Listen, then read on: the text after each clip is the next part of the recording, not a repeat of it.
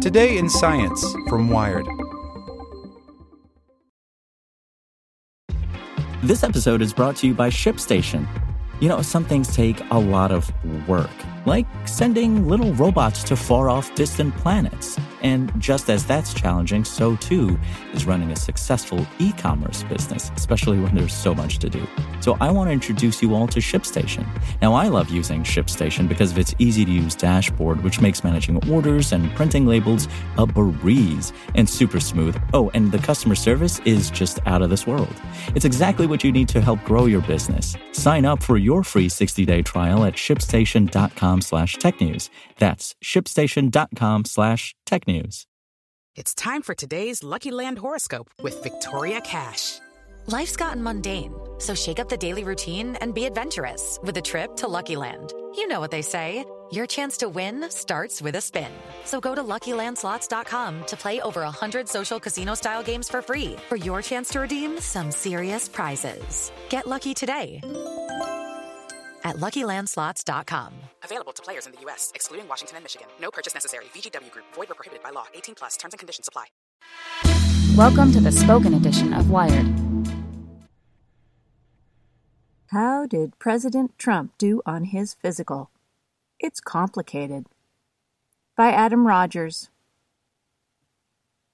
The numbers don't lie, unless they do. After much resistance and under increasing pressure, President Trump's White House this week allowed Rear Admiral Ronny Jackson, the White House doctor, to release results from a physical examination. How did Trump do? Well, that's tricky to answer. Trump's opposition and the media have been asking two fundamentally impolite questions for years. Is he fat? And is he nuts? As a candidate and as president, Trump has accused his opponents of mental and physical illness. Normal presidencies tend to release medical records to journalists who cover that beat. But last year wasn't a normal campaign, and this hasn't been a normal presidency. Whether the president is healthy has consequences on the stability of the nation, but that knowledge has been hard to come by. Complicating things further, the answers to those impolite but salient questions aren't, it turns out, straightforward for anyone, not just a president. At a long press briefing on Tuesday, Rear Admiral Ronny Jackson ran down the numbers and took some squirmy questions. Trump, 71 years old, is 6 feet and 3 inches tall, Jackson said, and weighs 239 pounds. That's convenient. Doctors have a suite of responses teed up for an overweight man in his 70s, but those numbers muddy the swamp. Apparently, Trump reported a height of 6'2" at one point, but the most recent height and weight give him a body mass index just one tick below obese. Medically speaking, the president is merely quite overweight. If you believe the numbers Jackson gave, that is. If you don't, we're basically done here because there's nothing else to evaluate. This week's issue of the Journal of the American Medical Association, by coincidence, dedicates an entire special section to obesity. Its point is that those rigid standards for BMI might not tell the whole story. It might be possible, for example, to be obese, BMI-wise, but still have good cardiorespiratory fitness. Conversely, someone with low CRF might be more likely to face health problems than someone with obesity. Physical activity levels and other factors confound all the data, as does age. It's definitely a work in progress, says Catherine Forrest, medical director at Stanford Healthcare in Los Altos. The determination is based somewhat on body mass index, but it's more complicated. If you have elevated cholesterol and you have diabetes, your risk is multiplied. If you smoke cigarettes, your risk is multiplied. If you don't exercise, it's multiplied. Okay, good questions there. The president doesn't smoke, doesn't drink alcohol, and he doesn't have diabetes. Jackson reported his hemoglobin A1C, a measurement of blood sugar, as 5%. That's in the normal range. Trump's blood pressure and heart rate are in the normal range, too. The president's EKG and heart function were normal, and tests also show that Trump's carotid artery had no blockage. But the president, by most accounts, doesn't exercise. Playing golf 3 times a week doesn't count if you ride in the cart. And his cholesterol, especially the cardiovascular disease marker low-density lipoprotein cholesterol, is above 140 even though he takes a statin drug to lower it every day. He also takes a daily low dose of aspirin, also thought to be protective of the heart. His cardiac calcium level was high, a risk factor for coronary artery disease that freaked out a few cardiologists. Jackson said the president had non-clinical coronary atherosclerosis. Other physicians said, basically, wait, what now? The key to figuring this out, probably, is to not get too obsessed with the technical distinction between overweight and obese. That's a public health type of way of distinguishing among populations. But we're not talking about a population here. I would think that if he's close to a BMI of 30, he probably has a significant amount of excess fat, says Xavier Paissonnier, an endocrinologist at Columbia University and co-director of the New York Obesity Nutrition Research Center.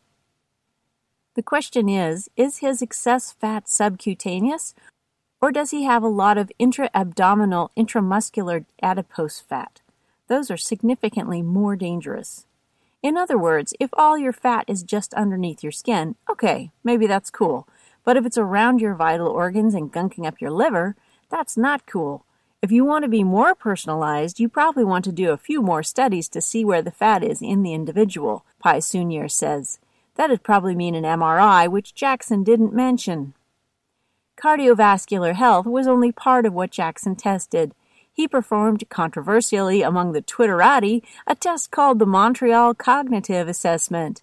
It looks dumb. A series of very basic questions like, can you tell which one is a lion and which is an elephant? Or, draw 10 minutes to 11 on a blank clock face. Kindergarten stuff, and Trump aced it. To be clear, though, the point of an assessment like this one, or the mini-cog some physicians use, is to check basics, not evaluate whether someone is qualified to be president. The MOCA is a screening test. You do it to see if a person needs more testing later. That test is specifically looking for certain types of cognitive dysfunction. It doesn't test for depression or other kinds of mental health disorders, says Joseph Auslander, a geriatrician at the Schmidt College of Medicine at Florida Atlantic University and executive editor of the Journal of the American Geriatric Society. Even if a MOCA shows mild impairment, Auslander says he might not do anything for 6 months or a year, or he'd wait to see if a patient or family members complained about memory lapses or other problems. It's like invoking the 25th Amendment, except for family dinners. That might not be ideal. Actually, executive function is one of the first things that's in decline with dementia, says Forrest. Their memory might be okay, but their ability to make good decisions is in disrepair, which does hint at a bit of a then what. Washington conventional wisdom remains that Ronald Reagan was suffering symptoms of cognitive decline in the later years of his presidency and was protected by his staff and his wife. No doctor or medical records have confirmed that, but even the existence of the rumor hints at the degree to which a committed White House could deal with a medically compromised president. After all, Woodrow Wilson's wife, Edith, became de facto president after he suffered a stroke, though it's hard to imagine that sort of breach of constitutional succession today. By Jackson's account, the president got a more than full workup. He had a colonoscopy in 2013. That was normal, no polyps, which means that no doctor needs to go near the orifice with which the president has indicated some familiarity until 2023. His neurological screens were normal, but Jackson didn't say if he'd looked at Trump's gait and balance. But the president did get all his recommended vaccinations, the kind of screening questions that Forrest and Auslander might ask on a wellness visit about depression, connection to family and friends, elder abuse, or help with shopping or finances seems non-operative for a POTUS. Near the end of his presentation, Jackson said something a little strange. He'd acknowledged that he was going to up Trump's statin dose and try to talk him into more exercise and a better diet. Press accounts have said Trump loves his fast food and ice cream, but then Jackson said the president's overall health is excellent. He said Trump had great genes. No genetic test results were disclosed. Statins can have some uncomfortable side effects, including pain and rarely memory loss and confusion. And lifestyle changes? Let's just say that patient compliance is often an issue even for non-presidents. I wouldn't call what was described a clean bill of health. There are certainly alerts that need to be followed up, Pai Sr. says. I think his doctor is probably a very good doctor, and he did whatever he had to do, and now he knows the guy is overweight, has a high LDL, is over 70, very sedentary, and seems to eat an abominable diet. He knows what he has to do. Finding out whether it happens and whether it works, we'll have to wait until the next time Jackson does the numbers. With the Lucky Land Slots, you can get lucky just about anywhere. This is your captain speaking. We've got clear runway and the weather's fine, but we're just going to circle up here a while and get lucky. No, nothing like that. It's just these cash prizes add up quick. So I suggest you sit back, keep your tray table upright, and start getting lucky. Play for free at LuckyLandSlots.com. Are you feeling lucky? No purchase necessary. Void where prohibited by law. 18+ terms and conditions apply. See website for details.